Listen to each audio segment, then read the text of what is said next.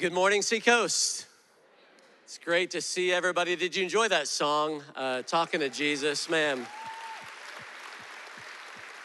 tell you what, it's so cool that album that song was on was the album that Brandon won a Grammy Award this year, which is kind of a big deal, I think, in the world of music. But what I love about that is that the world sees something there, not only the excellence, but the message there. And I don't know where you come from or where you're at in your faith journey with Christ, but I hope that you'll leave here knowing that Jesus would love to have those conversations with you. And I know for me, my mom is the one who showed me that probably more than anybody. You guys know my dad. He's all right. My mom is the one that really taught me how to love the Lord. And so all the moms, we love you. Happy Mother's Day to all of you. We're grateful for you. And my name is Josh Surratt. I serve as the lead pastor if I haven't met you yet. And I do want to welcome all of our campuses that are with us today. If you're watching online, we're so thankful that you're part of this family as well. And I'm super excited to be able to introduce you to a friend, a guest speaker, if you will, but you can get used to it because she's actually here now as a part of the Seacoast family. And I'll tell you a little bit more about them here in just a minute. So Paul and Andy Andrew moved over to New York City about 12 years ago from Australia and planted a church called Liberty Church. And it's now become a global family of churches. They have 7 locations around the globe. Incredible leaders, incredible church. And they're part of the ARC church family that we're a part of. They planted through ARC. And they were at the ARC conference in October, and we spent some time together, and they shared with Lisa and I that they were beginning to transition. They'd raised up a team to take over Liberty Church, and God was entering them into a new season of ministry. Paul leads an organization called Barnabas, and it's very similar to what our founding pastor, Greg Surratt, does, pours into and mentors other leaders, disciples other leaders. And Andy travels and preaches all around the country. And they said, hey, we're feeling called to move, and we'd love to move to Charleston. Can we come and just be part of the dream team here at Seacoast? And I said, let me think about that for a minute. Yes, we would love for that to happen. And so they moved about 8 weeks ago. So they're part of our church family, serve on the dream team. Their kids are involved in custom and our children's ministry, and just a phenomenal family who's become very dear friends of ours. But they're part of our church family. But I'm telling you, Andy is also just a dynamic preacher, speaker. You're gonna be blessed by her today. So would you guys help these New Yorkers feel the Southern hospitality? Welcome Andy Andrew as she comes and brings a word.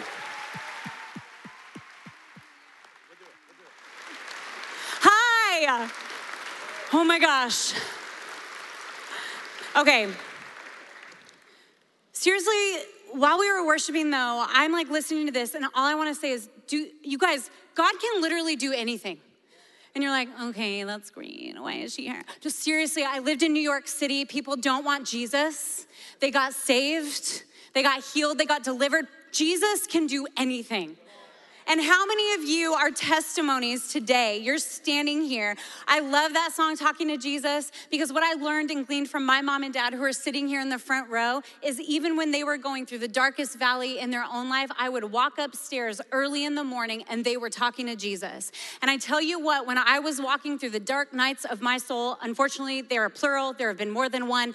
My parents have been the ones that are on their knees standing in the gap. When I was away from Jesus, my mama was on her knees. When the enemy whispered to her, give up on her, when I was wrecking my life, she got on her knees, she dug in, and I am standing here today because of the work that she has done on our knees. So can we honor all the mamas and the fathers and the spiritual mothers? Because some of you guys have spiritual mothers as well, and I am so grateful. I love this house. And I am so honored to be here. When we knew our time was done in New York City, and my husband and I were sitting in North Carolina visiting my parents, and my husband looked at me and we were just praying, going, God, where do you want us? Because we don't just want to go and live somewhere and just be like, oh, all alone. We didn't want to isolate ourselves, because when you're alone, you're always right, okay? That's dangerous. Don't do that. So we were like, God, where do you want to sow us? And when my husband said, what about Seacoast? I just started to weep. And I went, that's our home. I mean, we didn't even have to come to really ARC. We're like, oh, this is it. But we were worshiping, I remember, and I saw the generations. I saw my children in this house. I saw them grow. I'm just like, is there any other criers in the room? I cry about everything. Yes. Okay, where are my guy criers though too? Yeah, my dad. I got it from my dad. Oh man, I cry when I'm happy. I cry when I'm sad. I cry when I'm angry. I cry for all the feelings. So, but I just am so moved and so honored to be in this house. Thank you for welcoming us home. And thank you to can I just tell you though, there's been a lot of places I've been.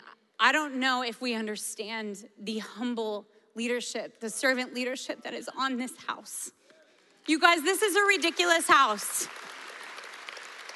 And right now, what the Western church needs are humble leaders. And I tell you, that is on this house. It is moving in this house. And so just, yes, thank you, Jesus. So anytime you guys are like, I will come here and tell you, stop it, because this is an amazing house to sow your lives into. Amen?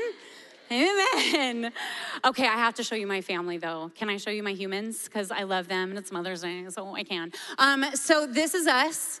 And I had 3 kids under the age of 3. Right now, their birthdays are all together. He is 16, almost 17, just turned 15 on Friday, and 13. Those 3 were born in Sydney, Australia, and we just had bam, bam, bam, like we shot the kids out. And then I was like, stop touching me. Please don't talk to me anymore. I just need a minute. So who else did that? Who else had 3? Yeah. Are you guys okay? We're fine. You're fine now? Are you okay? 4 under the age of 3, you're the winner. And the winner is, okay, so we had them in Sydney, Australia. They're all dual citizens. My eldest, his name is Ezekiel Benjamin. His name is God will strengthen the son of my right hand. Number 2 is Jesse Freedom, and his name means gift of freedom. And then my daughter, her name is Finley Grace, and her name means fair warrior, full of grace. And with 3 brothers, you need a whole lot of warrior and even more grace. And so that is her name. She is sassy, and I love it, and she is strong, and makes me so happy. And then there's my youngest born. He was not born in Australia. He is blonde and blue-eyed. The rest have brown hair and brown eyes. He is the only American born. His name is Samuel Malachi, asked of God, a messenger. The man cracks jokes. Young man cracks jokes like no other. You see a kid with a yo-yo? That one's mine. He's out there. He's got a yo-yo at all times, at least right now. That's his obsession. But he was born in Brooklyn, and he is the only one that can run to be the president of the United States. So, okay, before I get into the word, because I tell you what, I don't have a Mother's Day word. I have a word for the church today. Is that okay? Can I just bring that? But before I do have to honor the mothers for a second, because there is this video that I watched. Have any of you mamas ever said, I'm just a mom? Please never put the word just in front of that, and I'll tell you why. If we could roll the video, please. Dear sis, I came to speak to those who seem to think that moms are just moms. Well, baby, let me let you in on who we really are. We're alarm clocks, we're bathroom attendants, we're hairdressers, we're personal stylists, we're cooks, we're nannies, we're housekeepers, and that's all before we get ourselves together in the morning. We're physicians, but we ain't got no PhD, but we can heal wounds. We're lawyers, we ain't got no degree in that either, but we can mediate between siblings who can't seem to get along, and sometimes adults who act like kids too. We are chefs who can pull together a meal with the little scraps in the refrigerator. We're accountants who can make money stretch when you don't even know. We are strong because we can hide the stress that you don't seem to think we go through. We are all the things that you don't even see at night. We're prayer warriors praying over our house when everybody else is asleep. We are the ones that's keeping the enemy at bay because we're the one laying on our face. We are the strong weapons who God has ordained for this position, baby. We ain't just a mother, and you better not even let that come out your mouth again. Let me tell you who we are. We're a superwoman. Yeah! Come on! So to all the mamas in the house, we salute you, we love you. And let me say this to you, all the mothers in the faith. Maybe you have not had a child come from your womb, but I tell you what, I was getting texts from my mothers in the faith this morning. We thank you, we love you, your children are countless. And I wanna say, if today is a day of celebration and brunch and all the fun things, and maybe, you got breakfast in bed, or someone just emptied the dishwasher for you, and you were like, oh my gosh, you see me. Anyone? You're like, thank you. Acts of service are my love language, and I may have given a bullet point list of all of those acts of service I would love to receive this morning, and it was done when I woke up. Woo! So Whether today is just a wonderful day, or maybe today is a day for many of you, they're just sitting in this room and it's wrought with heartache and regret and pain and prayers unanswered, I just want to say to you that the Holy Spirit is here, the lover of your soul. If you are far from your mother or your children, I believe there is resurrection life in this place today. So let's pray. Father, we love you. We dedicate these moments, these minutes to you. And I ask, Father God, that you would glorify yourself. Holy Spirit, would you move and breathe? There are so many people sitting in this room and you know exactly where they are. You know exactly what they need to hear. Would you speak to them? And God, may we make room for you to move in our lives today. In Jesus' name, amen. Amen. So if you're taking notes, this message is simply called Make Room. Make room. My parents, oh my gosh, when I gave my life to Jesus at 19, some of my greatest memories are how my parents would make room. You know, we didn't have much growing up. My parents were hard workers, blue collar workers. There were seasons where we had little, seasons where we had abundance. But I remember that season where I gave my life to Jesus at 19, and these memories came flooding back to me of how my parents would make room. And we had a fridge in the garage and we had a fridge in the kitchen. And even though a lot of times we didn't have the finance to fill those fridges, somehow they were always full. The door was always open. The table was always set for people to ask questions. I remember those who were following Jesus would sit and be at our house. Those who didn't know Jesus came and sat and asked my parents questions. There was room and space for that. And I'm so grateful that they showed me how to make room. I mean, even my best friend of 20 plus years, I remember meeting her at a birthday party and she was wild. And I was like, And when I left the party, she's like, where are you going? I said, I'm going to church. Do you want to come with me? She's like, sure. She came along and sat on the front row. And after the service was done, she's like, I have so many questions. And I said, perfect, come on over. She came over to our house and she was there every single day for a month. Like, drove us a little bit crazy. I'm like, can you sleep somewhere else? Honestly, do you have a house? And she came over, was there every day. But I remember this one night where she was in the garage. My dad was cleaning up in there. She was asking more questions. And my dad walked in the room and he's like, all right, guys, Tanya wants to give her life to Jesus. We're going to pray for her. We're like, oh, awesome. So we surrounded her. We prayed for her. We led her to the Lord. You guys, it was wild. She got baptized in the Holy Spirit. She had no context. What does that even mean? She's sitting there going, what's happening? I'm on fire. I'm on fire. We're laughing. I'm like, this is awesome. She got radically saved in our household, all because I believe that my parents showed me how to make room. There's a woman in the Bible, the Shunammite woman, and she is radical and tenacious and powerful.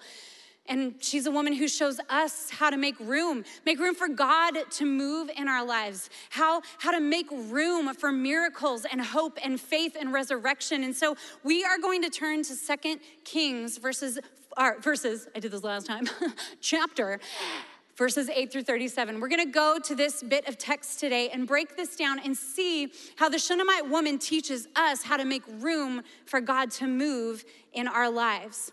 Let's start in 2 Kings chapter 4, verses 8 through 10. One day Elisha went to Shunem, and a well-to-do woman was there who urged him to stay for a meal. So whenever he came by, he stopped there to eat. She said to her husband, I know that this man who often comes our way is a holy man of God. Let's make a small room on the roof and put a bed in it and a table and a chair and a lamp for him. And then he can stay there whenever he comes by. So if you're taking notes, number one is this: make room for God. So we see this woman. Now listen, the context of the time and the day and the age that they were living in, Jezebel and Ahab were the most horrendous king and queen. I mean, murderous. They were worshiping Baal. We had Elijah who did all of the signs and wonders, and then he actually gave his mantle to Elijah. We're 2 sons later into the kings of Israel.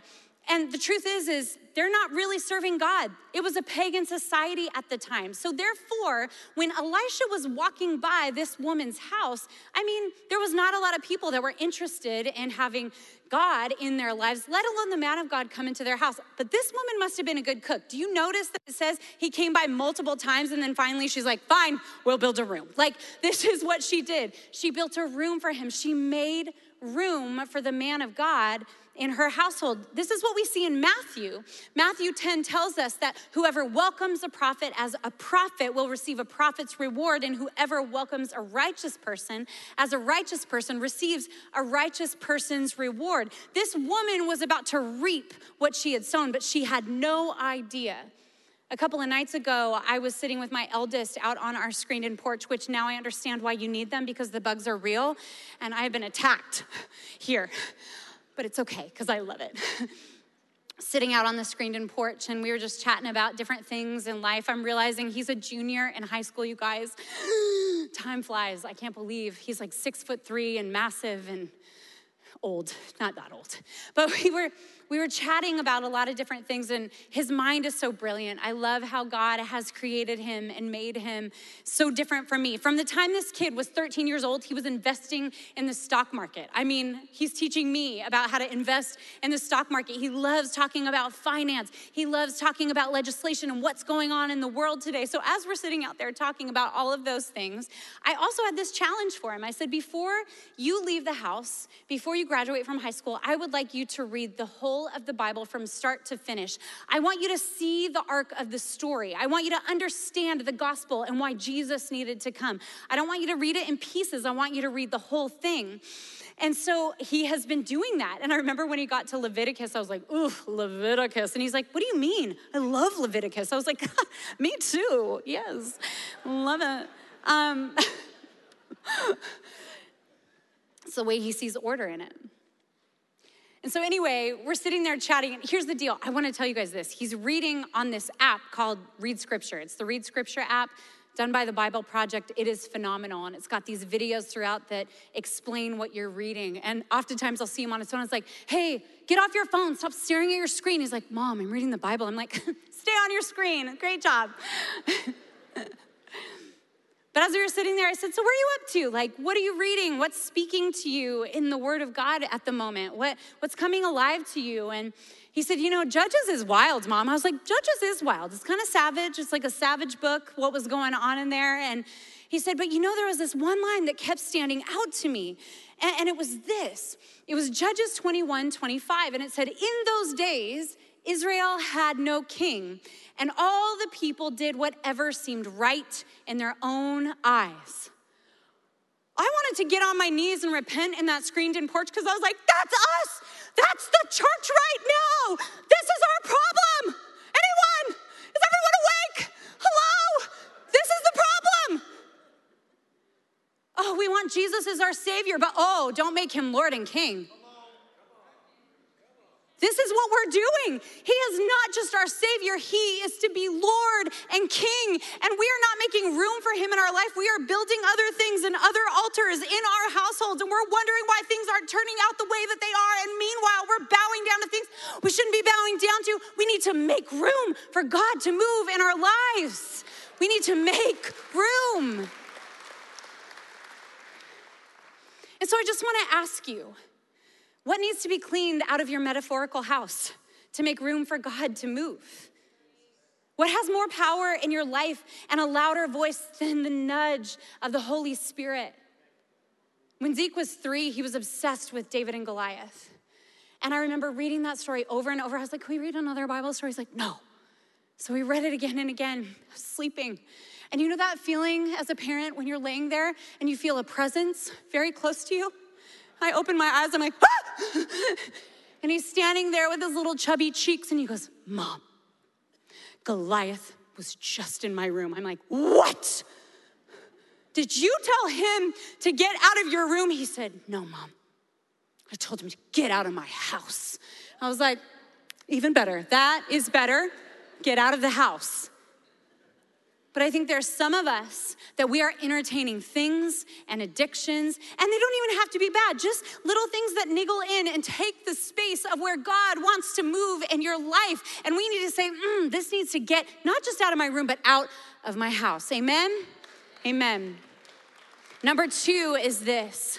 She made room for hope and miracles.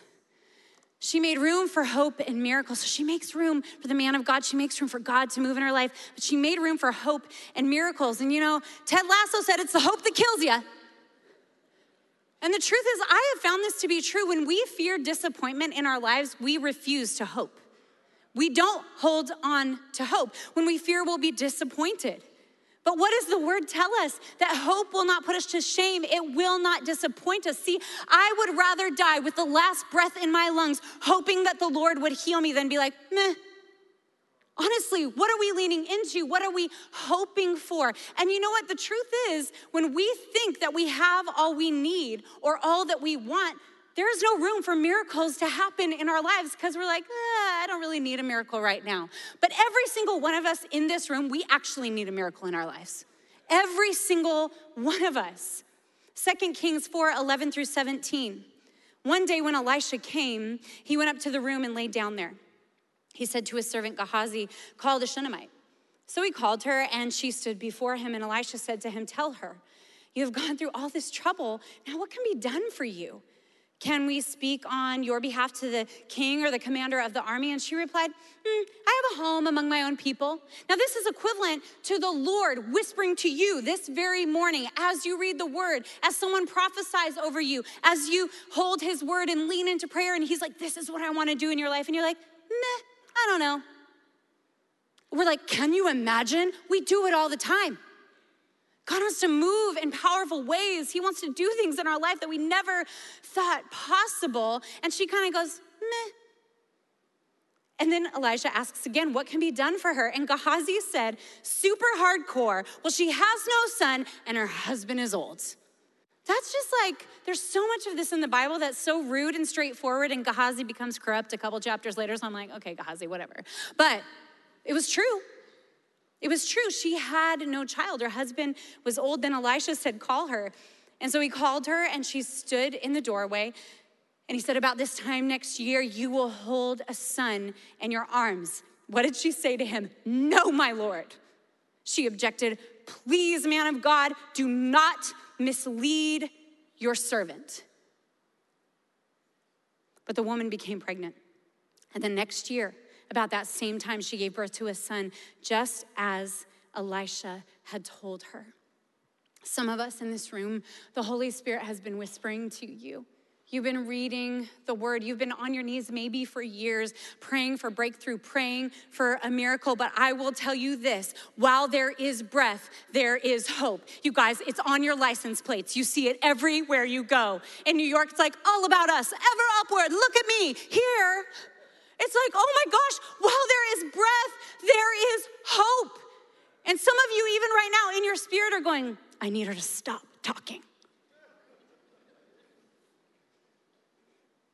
I know maybe that there have been prayers that have been unanswered and it is too painful to hope again, but I do believe that God wants to sow seeds of hope. And every time I hear that song that came out of this house, come alive in the name of Jesus, come alive in the name of Jesus. This is a house of miracles. Is this not a house of miracles? And I believe that the tide is rising. This is the prophetic word over this house. And if the tide is rising, the tide needs to rise in our spirit as we make room. I do not want to be a dam for the tide to rise. I want to be a shore that it can crash on, that it can come up to. But we have to make room for God. We have to make room for hope. We have to make room for miracles. And I will say this to you. If God has told you he wants to do a miracle in your life, do not do this to him. Believe him. Believe him. Number 3 is this. We have to make room for faith and honesty. We have to make room for faith and honesty. The two can go hand in hand. So what happens when the miracle goes sideways? So you prayed for years. You prayed yesterday, I don't know. What happens when you pray and God does a miracle, but then it starts to change and turn, or the miracle goes sideways, or you're like, Lord, can we have a conversation? So I give you a blueprint for the way I want you to do my miracle, and you're doing my miracle in a different way. Can you bless my plan, not yours? He's like, no, I'm sovereign, so no. But here's the deal. We have to understand that there are gonna be times where our faith is tested because things look different than we thought that they would. What about when what we believed for and even received, what if that changes? Or the dream dies, or something dies in our lives or gets taken away, then what? Well, let's go to the Shunammite. Let's go to scripture, 2 Kings 4:18 through 28. The child grew, and one day he went out to his father who was with the reapers, and he said to his father, my head, my head. His father told a servant, carry him to his mother. Don't you just love that? That the father's like, I know how she'll pray. I know what she'll do. Carry him to his mother. After the servant had lifted him up and carried him to his mother, the boy sat on her lap until noon, and then he died. She went up and laid him on the bed of the man of God. Can we just pause there for a second? That is a total act of faith. I don't know about you, but I would not have been like that woman where I'm like, okay, just gonna take. No, she didn't lay him on his own bed saying it's over. She didn't lay him even on her bed. She laid him on the man of God's bed. She shut the door and she went out. She's like, no. The man who promised, the God who gave me this son, I am going to put my son in the man of God's room as an act of faith. Sometimes, some of us actually have to do an act of faith when it looks ridiculous and people are going, I don't know why you're doing that. That's over. No, do what the Holy Spirit asks you to do. She puts him in the man of God's bed. She called to her husband and said, please send me one of the servants and a donkey so I can go to the man of God quickly and return. Her husband said, why go to him today? It's not a new moon or a Sabbath. She said, that's all right. In other translations, she said, everything is okay, or shalom, which means peace, or everything will come back together. She was prophesying life, speaking life. She wasn't freaking out. I would have been like, Paul. I would have been freaking out. Fix it, Paul. He's like, but she didn't do that. Everything is all right. She saddled the donkey, said to her servant, lead on, don't slow down unless I tell you. So she set out and came to the man of God at Mount Carmel. This is an 18 to 20 mile journey through the valley of Jezreel to Mount Carmel. Now here's the deal. I have seen a lot of you, and congratulations that you can run 20 miles. You're super fit, okay? That is not me. If I was like, oh my gosh, I hope this donkey is fast. Because I do not know how I would feel knowing that my son was dead, back in the man of God's room, having to go 20 miles and then 20 miles back, believing that he would be resurrected. And when he saw her in the distance, the man of God said to his servant Gehazi, look, there's the Shunammite. Run to meet her and ask her, are you all right? Is your husband all right? Is your child all right? And she says, everything is all right. Basically to Gehazi, she's like, talk to the hand. I don't have time to talk to you, Gehazi. I'm trying to get to the man of God. Again, what do many of us do when catastrophe hits, when trauma hits, when we walk through pain, when things that we didn't expect happen? We call everybody else except for running to the throne room of God. We're like, hashtag pray for me. Even though all of these people, maybe they'll pray for you, maybe they won't. They'll probably comment on your life, but I don't know if they're gonna pray for you, but I know that God will move on your behalf. And when she reached the man of God at the mountain, she took hold of his feet. And Gehazi tried to push her away. This guy is driving me crazy. But we have the Gehazis in our life where we are on our knees, we are interceding, we are believing for a miracle in our marriage, a miracle with our children, a miracle in our bodies. We're believing, and people are like, why don't you just stop believing? No, that's when you sing to them, don't stop believe, right? This is what we do. I don't know, okay.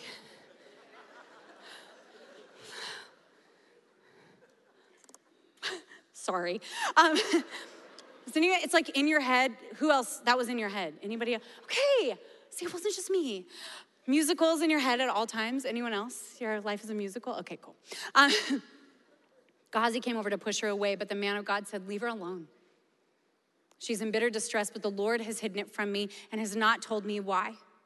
Okay, faith. She has faith. She's put her son in the man of God's room. She is gripping on to the man of God. That is a picture of faith. Doesn't mean she can't be honest with how she's really doing.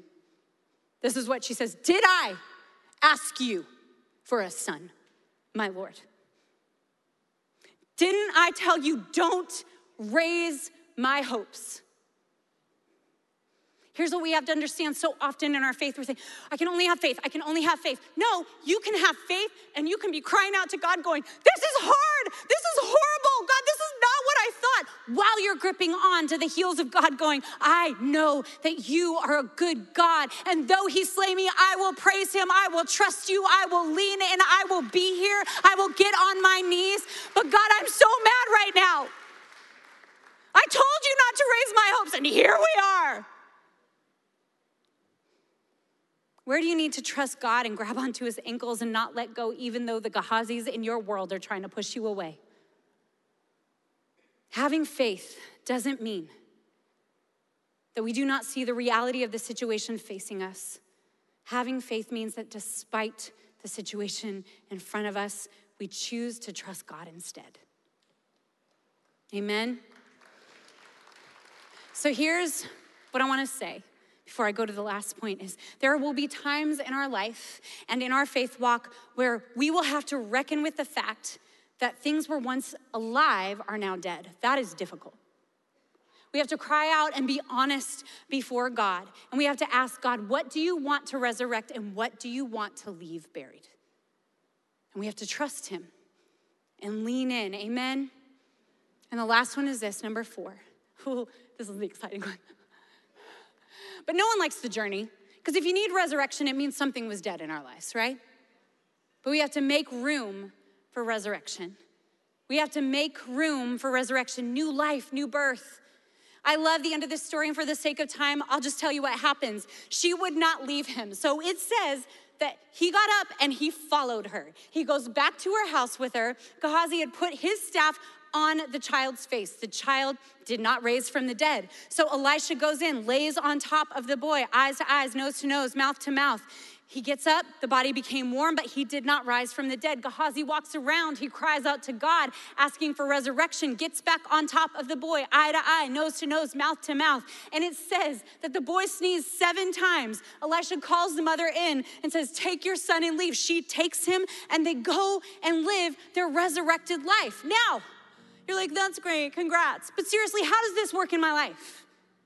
Because there are many of us where we need resurrection in our life. We need resurrection in our marriages. We need resurrection with our children. We need resurrection with our parents. We need resurrection in our hopes. We need resurrection in our physical bodies. God wants to do a miracle. And some of us are dead to Christ, but today is the day to become alive in him. So when I became a mother, almost 17 years ago, I've got a glamour shot for you of me. Yeah, there it is. Oh, looking so good. Busted every capillary in my face, bringing Ezekiel Benjamin Andrew into the world. You too? Okay, not alone. But here's what I didn't know. He was born, it was glorious. My husband and I were like, we have a son, because we didn't find out. We were like old school. We were like, let's have a surprise. So we were so excited that we had a son. Now my mom, who is here, she's a doula. So she was my doula. She was there in birth, standing beside me. And what I didn't know was when Zeke came out, he wasn't breathing. They put him on my chest. They ripped him off me. They started to resuscitate him, but I was so out of it. I was like, we have a son, we have a son. And my mom at that moment said, she goes, she knew what was going on in the room, and she goes, not this baby. And she got the faith of the Shunammite in that room, and she started to pray and intercede. What I didn't know was outside of the room, my father-in-law was sitting out there. We were chatting about it yesterday. And apparently, all of these nurses and doctors were running in there saying, we have a blue baby, we have a flatline. I did not know this. He went to the NICU after they got him breathing. He was supposed to be in there 24 hours. 2 hours later, he was in my arms with no tubes, no respirator. They said, this kid's hungry, so he would like to eat. I was like, yeah! So that's the glamour shot right there. That was the one. There was resurrection life. Okay, it gets better. I realized the date of my son's birth, July 31st, 2005. 8 years to the day of my born again birthday. My son was born on my resurrection birthday 8 years later. And I was like, I'm sorry, what? But here's the deal with 8. 8 in biblical numbers means new beginnings. A new generation came onto the earth, a new beginning on my resurrection birthday. I was like, God, you are in the details. This is so fun. But that's not it. There was one more story. My mom sits here today. And I honestly had a season of my life where I pushed her so far out of my life. My mother and father, they have this beautiful redemption story, and it is their story to tell. And when we were growing up, they did the best job. But there was so much brokenness and so much pain going on. And my mom and I had a rift in our relationship. And when I found out the sin and all of the things happening in my self-righteousness, I pushed my mom away. For 7 years, I made her pay, moved to Australia, didn't talk to her. Whenever she showed up, I made her feel like the fool. I was so unkind to her. And then I got pregnant with my firstborn. And the Holy Spirit said to me, would you want your children to treat you the way you treat your mother? I was like, wow, that is so intense. And no. Operating from this place of unforgiveness and vengeance towards my mom. And I remember being in this place of repentance where I was on my knees, praying for my mom, crying out and going, God, I forgive her. Will you forgive me? He goes, yes, I will forgive you, because you were the Pharisee that threw her at my feet and said, stone her, crucify her, when you needed to be on your knees next to her repenting. So I forgive you, Andy. A week before my son was born, we sat in his room, folding his clothes. I just remember sobbing, going, Mom, I'm so sorry. I was so cruel to you for so long. Will you please forgive me? She's like, of course I forgive you. She's like, I already have. And for almost 17 years now, we have been rebuilding our relationship. And she is such a gift to my life. And I'll say this. And I know I already said it, but in the darkest nights of my soul, that woman has stood in the gap. And when I haven't wanted to live or move forward, she said, oh no, there will be resurrection life. She got on her knees. But I actually stand here today because of the resurrection life of Jesus Christ in me. And there's so many of you that need the resurrection power of Jesus to be working in your lives right now. So can I pray for you? Oh, Father. There are hearts and lives sitting in here that are broken and undone. Maybe they're far from you. They're not following you. They are dead to sin. They're not yet alive in Christ. They're not alive in your resurrection life. Maybe like me, they have brokenness in their relationship with their mother or father or their sons or daughters. But you can resurrect anything. That's why I was so excited. At the beginning, I know what you can do. You can resurrect life. Maybe there are marriages on the brink, just living parallel lives. I prophesy your best days are ahead of you. You will be a testimony to the power of God resurrecting your marriage. And there are some of you that are desperate for healing. The healer is here.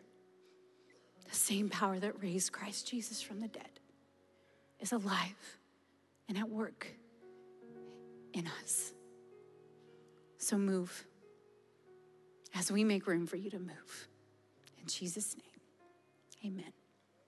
Amen.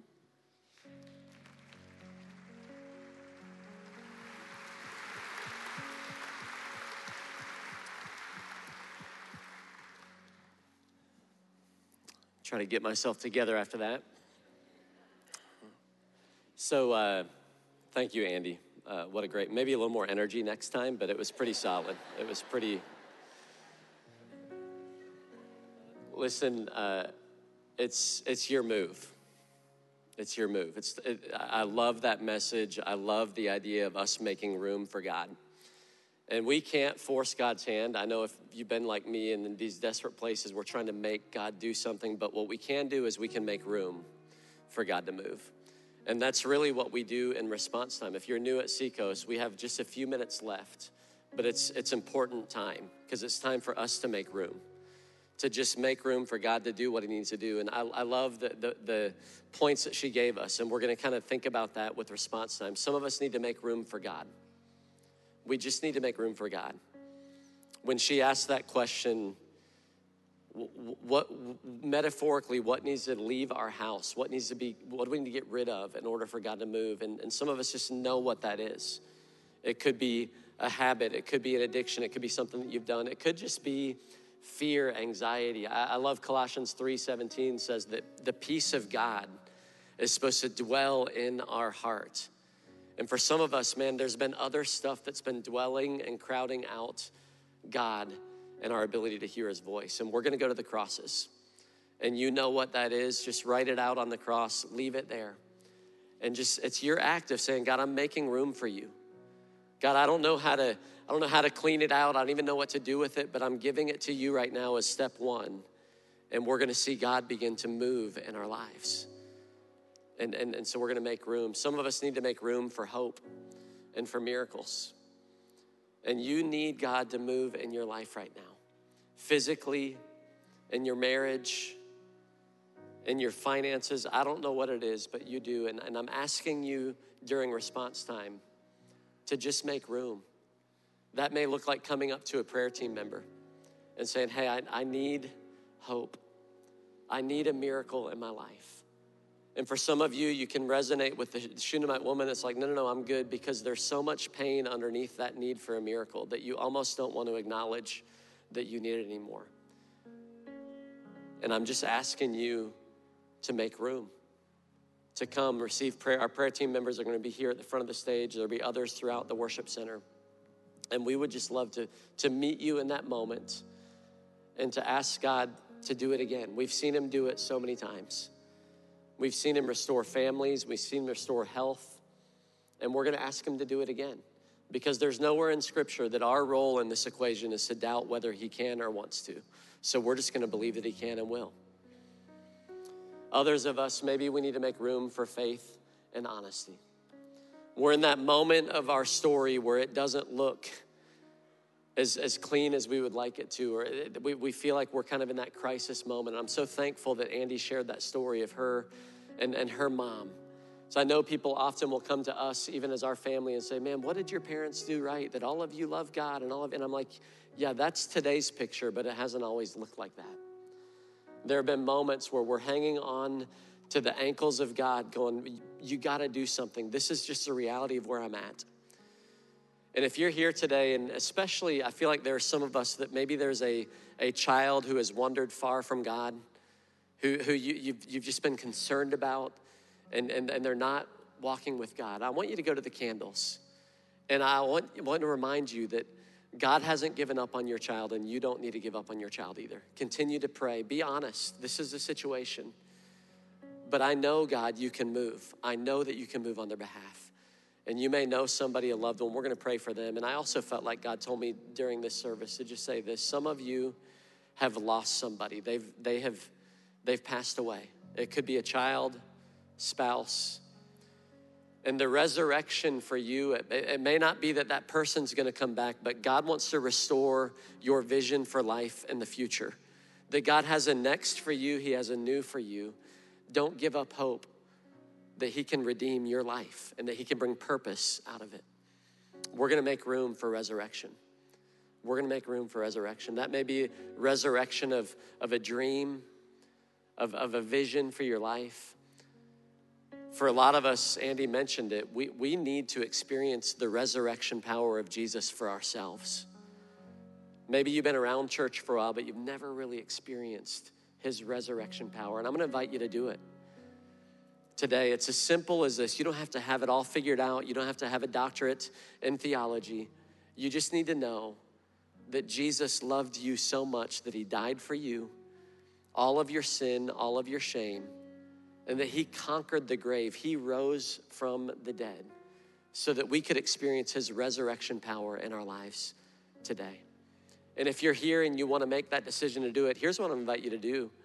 During this first song that we're going to sing together, just sing these lyrics out loud. The gospel is in the lyrics. Just sing them out loud. Receive them.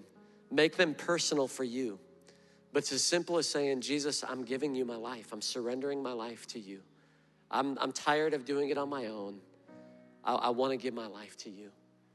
And watch him meet you there and begin this journey of developing you into a fully mature disciple of Christ. Some of us are going to give our tithes and offerings, making room even in our finances and faith to say, God, I'm giving this to you. And then we're going to sing, we're going to celebrate, and we're going to see God move. So where do you need to make room for God in your life? What's God saying to you today? Let's respond to him together as a church.